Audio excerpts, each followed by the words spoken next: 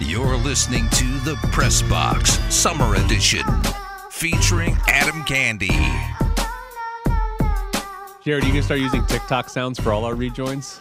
I recently discovered that on a family vacation that I like TikTok. It's a great app. There you go. And I do not like talking to my family. Yeah, see, TikTok is always better than your family. Adam Candy's in today for Ed Graney. We'll talk to Ed a little bit later. Live from an airport. Yes, live from an airport. Hopefully in the security line. Hopefully he's got to put his phone through the conveyor belt as we're on the air with him. But we'll talk to Ed a little bit later.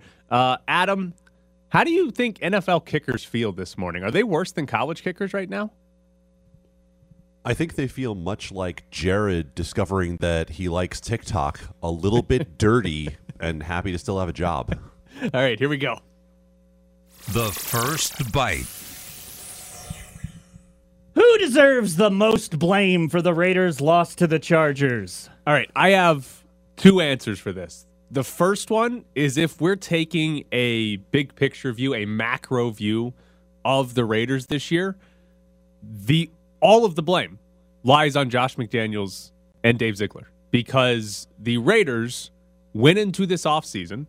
We talked about it on this show. Everybody who paid attention to last season knew the biggest weakness of the team was the offensive line. And McDaniels and Ziegler did not address it for an entire offseason, right? They did use a mid-round pick on Dylan Parham and a seventh-round pick on Thayer Munford. That is all they did. They had more guys retire on the offensive line than they actually signed or traded for in the offseason. They spent money on quarterback. They spent money on multiple wide receivers. They spent money on multiple defensive ends. They eventually paid their tight end. They spent a whole bunch of money this offseason. Spent a lot of draft capital, too, in that Davante Adams trade. Did nothing for the offensive line. And then in the first game of the season, Derek Carr gets sacked 5 times on the 2 biggest plays of the game, where the Raiders ultimately lose on their final drive. Derek Carr gets sacked and fumbles both times. Macro view, this is a poor roster building strategy for the entire offseason. We talked about it. There were times where I thought we were talking about it too much during the offseason, and I feel like I've been vindicated because a big reason they lost is the offensive line wasn't any good, and everybody knew that for the entire offseason, and yet McDaniels and Ziegler did nothing about it. That's the big picture macro view. The micro view, this is the roster. The Raiders are going to have to win with this roster. This roster, the offensive line is not getting significantly better. There's no talent infusion coming that's going to save this offensive line. So this is who they are. And if they're going to win, Derek Carr has to be better than that. Your offensive line is going to be bad. We know that. Derek Carr can't throw 3 interceptions. Derek Carr can't hold the ball on 4th down and wait to get sacked. He's got to put the ball somewhere. Throw it up to Davante Adams if he's triple covered. Like, at least do something besides get sacked. So in the micro view, this loss is largely on Derek Carr, because if they're going to win with this roster construction, he's got to be better. He's got to be really good. And obviously, 3 interceptions is not really good. Carr's got to be great. And if they get that Derek Carr, if they get that game 7, 8, 9 times a year, this team's not even coming close to the playoffs. So big picture view, roster building, a brutal strategy that was talked about all offseason shows up in week 1. But from the micro view, this is who they are. Carr's got to be better. If they're going to do anything, Carr's got to be much, much better for them to have any shot at a postseason spot. I like how you posed a question just for myself, then answered with both answers. Like, that's not how this works, Tyler. If someone's to blame, then someone's to blame. And the one to blame, period, end of story, is Derek Carr. This is on Derek Carr in the end. Because Derek Carr wanted Davante Adams. Derek Carr wanted to have this roster. He wanted to have these pass catchers. He was the one who signed up for this offensive line. He's the one who said he did a contract that was going to allow the team to build around him. And this is what was built. He signed off on this. And he's the one who went out there yesterday and had the opportunity with the receiver that he wanted, the deep threat he's never had, the number 1 receiver in all of the NFL, streaking free behind the defense. And he underthrew it like it was Zay Jones. That ball has to be delivered as far as is possible to let Davante Adams run under it and end up with what would have been the hugest momentum-shifting touchdown you could have imagined in that game. That's it. Talk about anything else you want from that game. That play right there is the entire game for the Raiders. Derek Carr underthrowing Davante Adams. Why? Because when we talk about the Raiders and Derek Carr, what did we say? There are no more excuses for him, right? They went out and got him the receiver that he wanted. There are no more excuses when you have the roster that you want. That throw cannot be that throw. As to the offensive line problems, we already know what Derek Carr looks like when there are offensive line problems. And the short interception that he threw was Derek Carr standing flat-footed and throwing. You know when Derek Carr doesn't step up into the pocket? When Derek Carr's been hit a few times. So this is one game.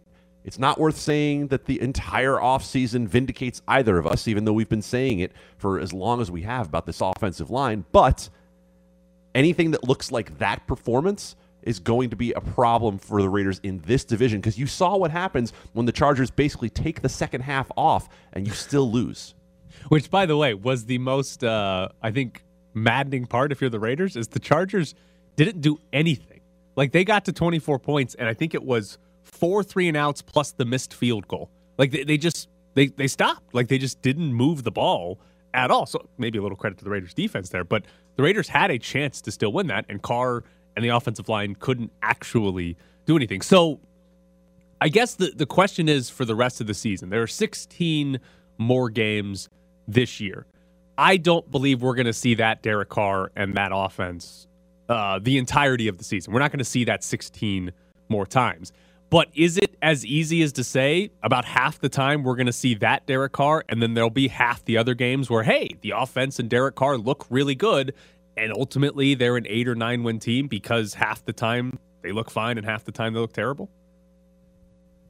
I don't know if it's that simple, but I know that last year when you look at the Raiders, you see a team that went 7-2 in one-score games.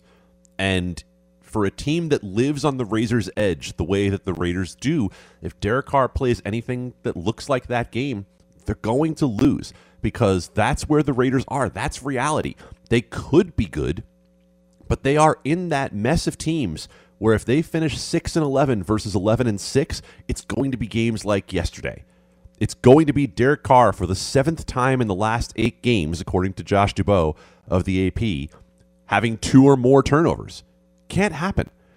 And you can't have the 3rd and 4th down on the key drive for the Raiders where Derek Carr fumbles both times. That's not about roster building. That's not about the offensive line. That's about Derek Carr's situational awareness, and it's not the first time we've had questions about Derek Carr's situational awareness. Jared, why do you think Derek Carr fumbles so much? He's got tiny little hands. Thank you. All right. If we look a little bit towards the rest of the season, Kansas City blows out Arizona in week 1, and the Raiders go and lose to the Chargers. The Broncos have not played. They play tonight. It's week 1. Is it an overreaction to say that the Raiders are significantly behind the top 2 teams in the AFC West right now? Oh, yeah. It's absolutely an overreaction, because everything we just said about the Raiders losing 24-19 to the Chargers ignores the fact that they're 1 or 2 mistakes away from winning that game. If Derek Carr hits Davante Adams with that pass when he's behind Asante Samuel Jr. again, they win the game. And so, yeah, it's an overreaction to call them significantly behind, because if the Chargers are going to go into that play-calling shell that they did in the second half, and let's be fair, Keenan Allen pulled up with a hamstring injury and didn't play the second half, so a lot changes for them without Keenan Allen. But if we're going to keep talking about the Chargers as a Super Bowl contender, they better be able to overcome the loss of one receiver. If you don't win that game right there, okay, you could finish 6-11 quite easily, but it also means you were right in a game where generally the Raiders did not play well. Into the first half, 35 seconds to go, 3 timeouts, down by 14 at the time, and the Raiders ran the clock out. How big of a mistake do you think that was? That right there is not the Patriot way, Tyler. Bill Belichick would never do that. He would take advantage of the fact that he had an opportunity before halftime. It's a huge mistake. Why are you not going to be aggressive, especially in that spot? You're already down 2 touchdowns. Go be aggressive. That was the part that was strange to me, was that they were down 14. Like, this wasn't okay, good half, boys. We're down 3. Let's go figure out how to win this second. Like, they needed to come back and win the game, and they were presented an opportunity to go score a couple of points. And I think the funniest part, and not that this is exactly how it would work at the end of the half, but the Raiders came out of the second half, and in like 2 plays, we're at like the 30-yard line. It was like, yeah, if you'd tried that at the end of the first half, you would have probably at least had a field goal from Daniel Carlson. I don't know. It's those types of decisions are the ones that always, I guess, bother me the most because they're just simply coaching decisions. Like, at least if Carr makes some in-play mistake, it's like an athletic decision that went wrong or he couldn't do something. When it's just your coach takes away an opportunity for you to go and score or potentially put points on the board, that's the one that always bothers me. And then especially, you end up losing that game by 1 possession, right? A field goal at that point in the game would have helped you a lot at the end of the game. And we saw this with John Gruden so much with how often he was conservative. And if the Raiders, like last year, are going to play a bunch of 1-possession games, you've got to take advantage of every possession that you have because one of them is going to be the reason you win or lose the game. And to basically throw one away, I mean, it's not as big as the Derek Carr interceptions, Derek Carr's play, but it certainly plays a factor when you lose a game by a single possession. Okay, guys, I have a real quick. What was the most Raider play of the game? A DB for the Raiders literally pulling a Charger and throwing them into the end zone, or the double handoff to Davante Adams where Davante Adams is just lost in the backfield? Well, that one was great because Derek Carr was supposed to block Joey Bosa. That was great play design. Phenomenal there. I think the most Raiders play was Khalil Mack, the guy John Gruden traded away, pushing Jermaine Elaminor. While being held. Yeah, Jermaine Elaminor, the guy that McDaniels and Ziegler decided were going to be their right tackle, just straight into Derek Carr for a sack. I think that embodied the offseason and maybe the last 5 years of the Raiders the best. But see, you talked micro and macro view before. That's the micro view. The macro view is Nate Hobbs going in and whacking Justin Herbert in the helmet when he was trying to slide down and give the Raiders a 4th down situation when the Chargers were going in for a touchdown. And yet here comes Nate Hobbs, who already has had some problems this offseason, if we want to talk about true Raiders, giving a 1st down to the Chargers that led to a touchdown. All right, coming up next, we'll jump into some of the rest of the NFL. Are the Giants going to be better than the Cowboys this year? Snap is down. Kick is up and it's blocked. It's blocked, but the Falcons get it, but now it's over. Now it's over. Now it's over. That's how you do it. Game's over. That's what I said. Congratulations, Dennis Allen. Welcome to the Saints-Atlanta rivalry. Snap is down. The kick is up. And it's no good. The Texans dodge the bullet. Blankenship misses. Snap is clean. Kick on its way. End over end. And it is no good. He missed it left. And the Giants have won. For the first time in 2016, the Giants have won a season opener. And Brian Daboll, in his coaching debut with the New York Football Giants, has come to Nashville and beaten the Titans 21-20. For the win with 2 seconds left on opening day. Mitchell Wilcox ready. Huber catches the snap, puts it down. The kick is blocked, and it flutters into the end zone. We'll go to overtime. Tied at 20. Huber looking back at McPherson, turns his head. Snap is high. Huber gets it down. The kick is a line drive, and it's no good. Yeah, I mean, the whole operation is a mess. Boswell gets a second chance. A 53-yard try to win the game. His kick is up. It is floating toward the goalpost. It is good as the clock hits 0, and the Steelers win it in overtime, 23-20. Back to the Press Box Summer Edition, featuring Adam Candy. Very college football-esque day in the NFL yesterday with plenty of missed kicks to extend games, lose games, and you heard at least one there at the end for the Steelers to win. Sunday Night Football, the Cowboys put up a whopping 3 points on Tampa Bay as they lost 19-3.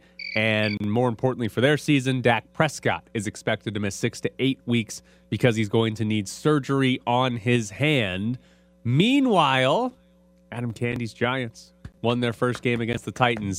How do you feel like the Giants are going to have a better record than the Cowboys at the end of this season now? Depends on how long Dak Prescott's going to be out. This was a game that the Giants probably shouldn't win, but they did. And how about my big, beautiful, fat, bald buddy, Brian Daboll? How about that man going for 2 in a situation where I was on a different program as that game was happening live and said, all right, he's probably not going to do it, but he really should go for 2 in this spot. And instead of going for a tie and extending the game and, we got a Marcus Arroyo moral victory, no, he went for the win, and they won. So the Dak Prescott injury, 6 to 8 weeks is the current timeline, but it conceivably could be longer than that. He's going to have surgery to fix his thumb after the final play that he played against Tampa Bay last night. He got his hand hit throwing in the pocket. If you're the Cowboys right now, are you trading for Jimmy Garoppolo? I think you probably have to consider it, but I don't think the Cowboys are going to do it. I think they're going to try to get by with that defense. And look, the defense wasn't terrible last night. I feel badly for Cowboys fans. I feel badly for me. Honestly, Tyler, I feel badly for me because I was looking forward to betting against the Cowboys for at least 3 or 4 weeks before everyone caught up to the fact that this wasn't going to be a good team.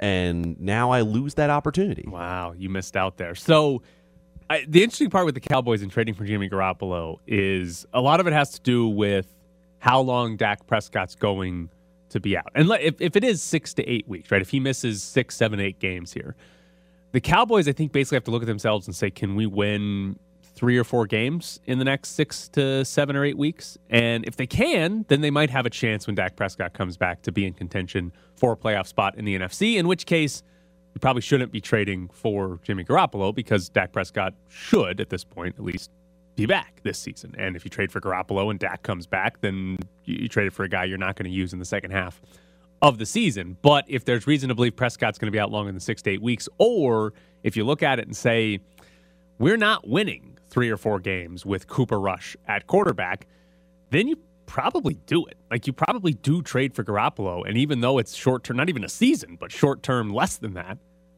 you trade for him and hope that Jimmy Garoppolo can help you win 4 or 5 games and put you in a good spot to make the postseason once Dak Prescott comes back. But I'm curious to see, like, when we talk about teams and how much they should go for it in a given year, and we talked about this a lot with the Raiders and how good the AFC West is. But, like, if you're the Cowboys and you look at your division, you're not really scared of Washington. You're still not really scared of aggressive Brian Daboll and the New York Giants. But how scared should you be of the Eagles? Like, they gave up 35 points to the Lions yesterday. They still won the game. I don't know if this is going to be, the Eagles are legitimately one of the top 2 or 3 teams in the NFC, and no matter what the Cowboys do, they're not winning the division, so everything from here on out is just a matter of, hey, can you sneak into a wild card spot to win 3 straight road games in the postseason, in which case you shouldn't be as aggressive. But maybe they're not as afraid of the Eagles. Maybe they look at the Eagles and say, okay, that team is just, they're a contender for the division, but they're not that good, and we can catch them if it's 6 games Jimmy Garoppolo. Or maybe they look at it and say 6 games Cooper Rush, whatever it is. But I think that's maybe the biggest key for the Cowboys and what they do next is, what do they think of the Eagles? Can they catch them, or do they believe the Eagles are in a class above them right now?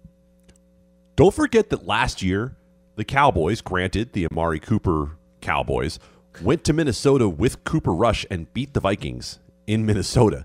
So when you look at an upcoming schedule that goes Bengals at home, at Giants, home to Washington, at the Rams, at the Eagles, Lions at home, you probably see a schedule that, to me, it doesn't matter whether you have Dak Prescott, because there were certain games you were winning in there, and there were certain games you were losing right from the jump. You should be beating the Giants in New York. You should be beating Washington at home, and you should be beating the Lions at home. You probably were never beating the Rams on the road, and let's be honest, they probably weren't beating the Eagles in Philadelphia in a primetime game.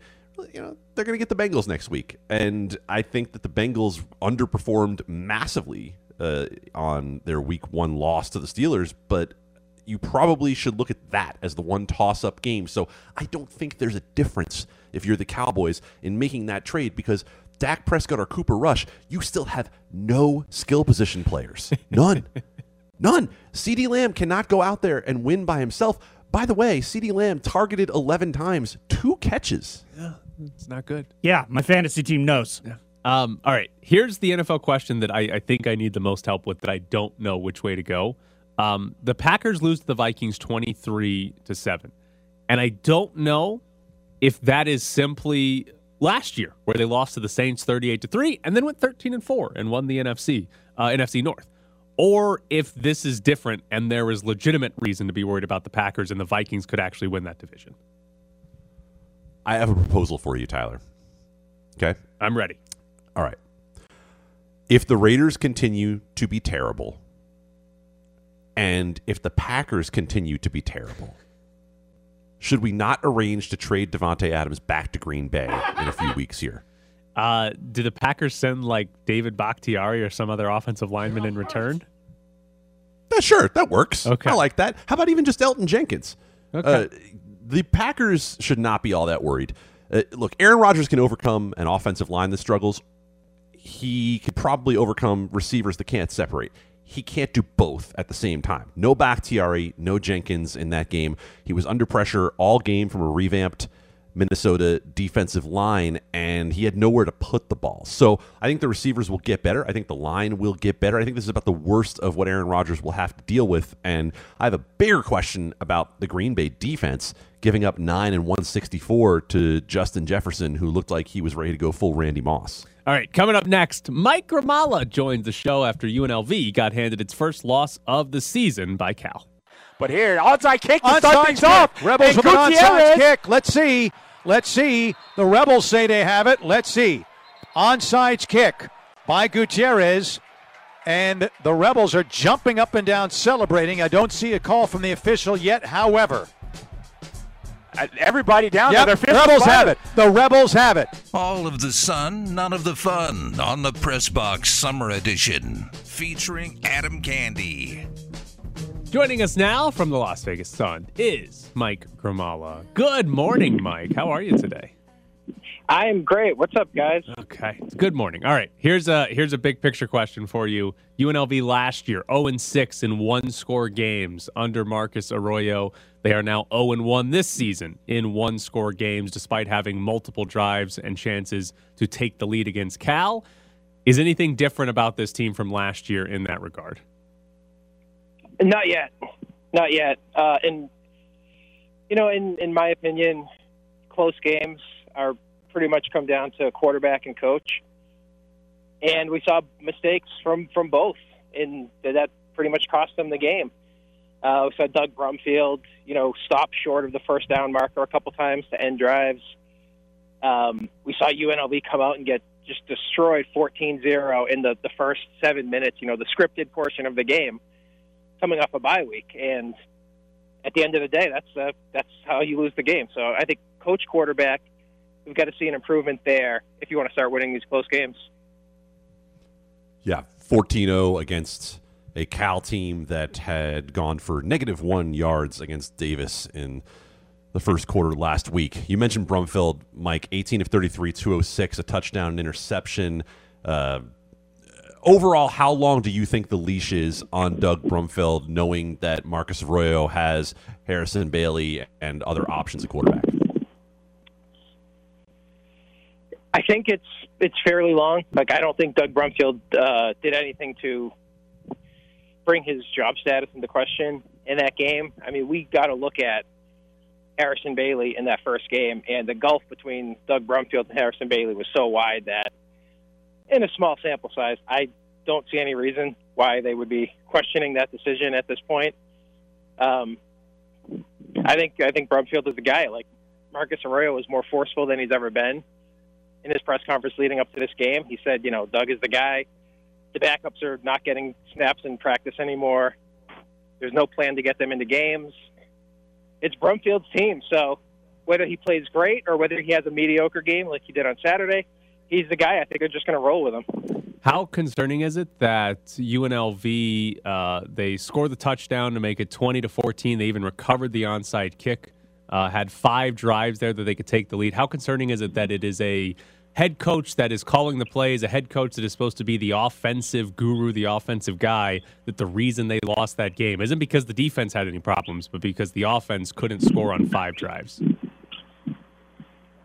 I mean, I think there's some of that is on the coaching, some of it is on the players. As I mentioned, they had a couple drives cut short just because Doug Brumfield could have run for a first down, but he didn't know what down it was. Didn't understand the situation, got confused, and he just stepped out of bounds on one of the plays, and then on the other one he slid a yard short of the first down. So, I mean, those aren't coaching decisions unless you want to blame Marcus Arroyo for not, coaching him up in an IQ sense. But, yeah, you get down inside the 10-yard line, and you've got 3rd down and 4th down, and you really can't even get a throw off. I think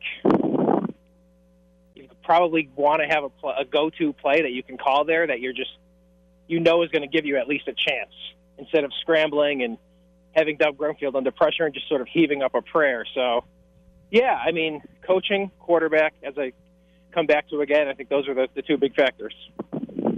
Has anything that's happened in the first 2 weeks of this season, Mike, changed your opinion about what you thought UNLV would be before the season?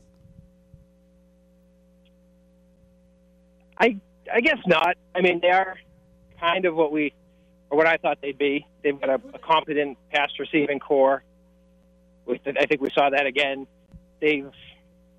Brumfield is somewhat entrenched in the job, but he's not going to play like he did against, not every opponent is Idaho State, so he's not going to look like that every week. There's going to be some up and downs. He's still young. That was his 4th career start. And so, I think we can expect some ups and downs.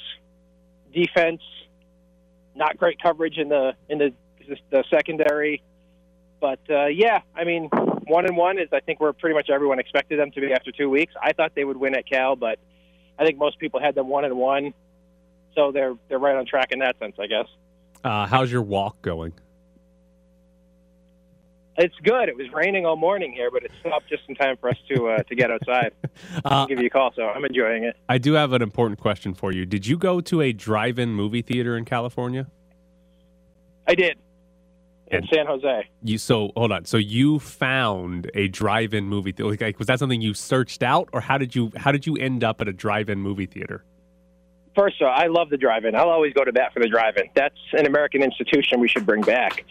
But there was a movie that I wanted to see, and I had some time after the game. My flight didn't leave until the next day. So I was looking around for the movie. I saw some showtimes, and the closest place to me was actually a drive-in. So I was like, okay, I have a rental car. Let me park for a couple hours and watch this movie. What movie was it? Is that so strange? It's called Barbarian. It is a horror movie that just came out, as you know, as Tyler knows. I do not know. I do not know. I am sort of a horror movie addict, so anything that comes out I want to see. So I went down to see that movie, and that was my first solo driving experience, and it was okay. What sort of food do you enjoy at a drive-in? I got the giant tub of popcorn, the biggest one they have. I barely touched it. I get a box of Whopper. I stopped for candy before I got there. So I don't know if this is available at most drive-ins, but I got a box of Whoppers. I got a box of Bit O' Honey. I got a giant soda and a giant popcorn at the drive-in. And then I just settled in. It's a good experience. We have one in Las Vegas. We have a drive-in here. I recommend everyone go and check it out. What have you seen at the drive-in in Las Vegas? Oh, it's been a while. It's nothing since the pandemic. So. Wow. Wait, shouldn't drive-in movie theater be exactly what you do during a pandemic? It is, and there was a resurgence during that time. But I think we should all keep going. Like, it's tough for me to go here because going to a drive-in solo here, where I live, is kind of weird. But doing it on the road, where I'm just there by myself anyways, I don't feel like is as weird. Like I have a built-in social excuse for going by myself. I mean, you can go to a drive-in movie theater here by yourself. I don't think anybody's going to judge you for that. I know, but it's just I don't want to do that. I would judge myself for it. Would you sit and eat at a restaurant by yourself? Here, where I live, no, but I've done that on the road. And I don't know. I don't like it. Normally, I was going to say, normally you tell us you get your food to go back to the hotel room. Yeah.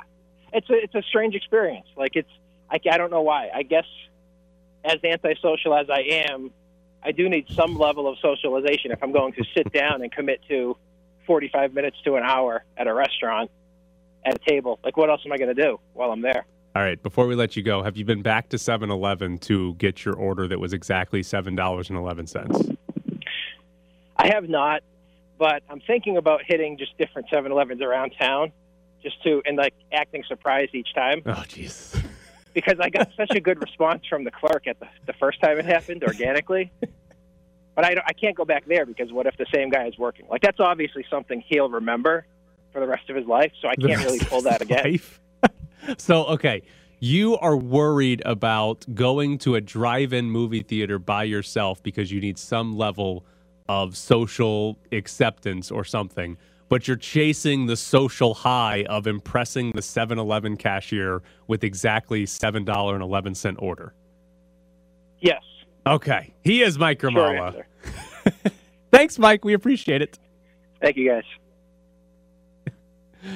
He's special. I like that guy. It's pretty good. Oh, pro move, by the way. The great thing about the drive-in is I got some pizzas I carried out in the back. I was going to say, you can take whatever you want. Yeah. And you hide people underneath chairs. How much does it cost to go to a drive-in movie theater? I don't know. In Missouri, it costs like $4. Okay. So, you pay for 2 tickets, the driver and the passenger, and you got like 7 people in the back. When's the last time you went to a drive-in movie theater? It's probably been about a decade. Okay, because I've never been. Never been to one. I grew up in Mississippi. I don't even know if they existed in that state. Oh, we'd drive out to Joplin, or we'd drive out into the boonies. You'd stop at a Casey's. You pick up a pizza from a gas station, a couple pizzas from a gas station, load up on candy, hide under the folding chairs. $10, 7 people got to see a movie. We all ate gas station food. It was delightful. All right, coming up. Go ahead, Adam. No. You don't get to just leave on that. No. That is the saddest 60 seconds in the history of the press box. What just happened? He was in Missouri. That sounds like a great night. And you're talking about in Mississippi, we might not even have drive-ins. Right. That's why it's no problem. It sounds great to me. I never got to do that. That was never an option. Sounds great. My bumpkin buddies. Go back, you elitist New Yorker. Get out of here. Coming up next, we make Adam Candy defend referees again. You might have seen him at your local YMCA arguing with a U12 coach. Let's tee it up with Adam. Wait, it's a ref segment? Wouldn't it make more sense if it was a golf segment? Whatever. Let's tee it up with Adam Candy. Our resident referee, Adam Candy, in today. We'll talk to Ed at around 8:15. But Jared has been excited to ask this question, Adam Candy, for like 2 weeks, 10 days, something like that. I went on vacation, and I'm still excited. Yeah. So this is a question from Reddit. And I'll just read as it was phrased on Reddit. If a player for the Cavaliers threw an inbound pass into the basket, but it slightly grazes Jarrett Allen's afro after the ball is released, would it count as a Jarrett Allen three-pointer? Would this be a way of shooting a game winner with 0.1 seconds on the clock? So, Adam, if I could find a way to graze the ball off of Jarrett Allen's afro, or I guess any player's hair, and it goes in as an inbounder, is that legal? Does that count? Set the backdrop here. So you have to understand that if there are 0.3 seconds or less, you cannot catch and shoot the ball. 0.3 seconds and under, the only thing you can do is legally tap a ball into the basket. So the question with all of this comes down to, would the graze of an afro be counted as a legal tap or touch of the basketball? So go back to the idea of, if the ball hit Jarrett Allen's hair before it went out of bounds, would it count as him having touched the ball? Well, likely it would, right? That's going to be a problem. Here's what's going to happen. You're going to review that play, and I can't imagine you're going to be able to determine whether that ball was legally tapped or touched. So as to your question about was it a three-pointer, No, unless somehow... God, this is such a mess. Let's just say odds are, unless the ball happened to graze his fro behind the 3-point... I don't know. This is a mess. Okay. Odds are it's a 2-pointer. So, well, but you have him stand in front of you so that you can get maximum graze on your inbound shot towards the basket. You would need to be able to legally attempt a 3-pointer. In order to legally attempt a shot, you would have to have 0.3 on the clock. So I'm thinking the best you can hope for in that situation is a 2-pointer with some form of legal touch. Okay, so if you're down by 1, this is a legitimate strategy. So Jarrett Allen near the basket, you throw it inbounds and it grazes his fro and goes in. You think that would count? Is that what I'm getting here? This is our best work. Grazes his fro. Like, imagine it's not impossible. How okay. about that? Okay, let me ask you this to extrapolate this beyond the hair part of this. Because if there's less than 0.3 and you're inbounding and you can't catch, could you conceivably throw it into somebody and they head the ball like it's soccer into the basket?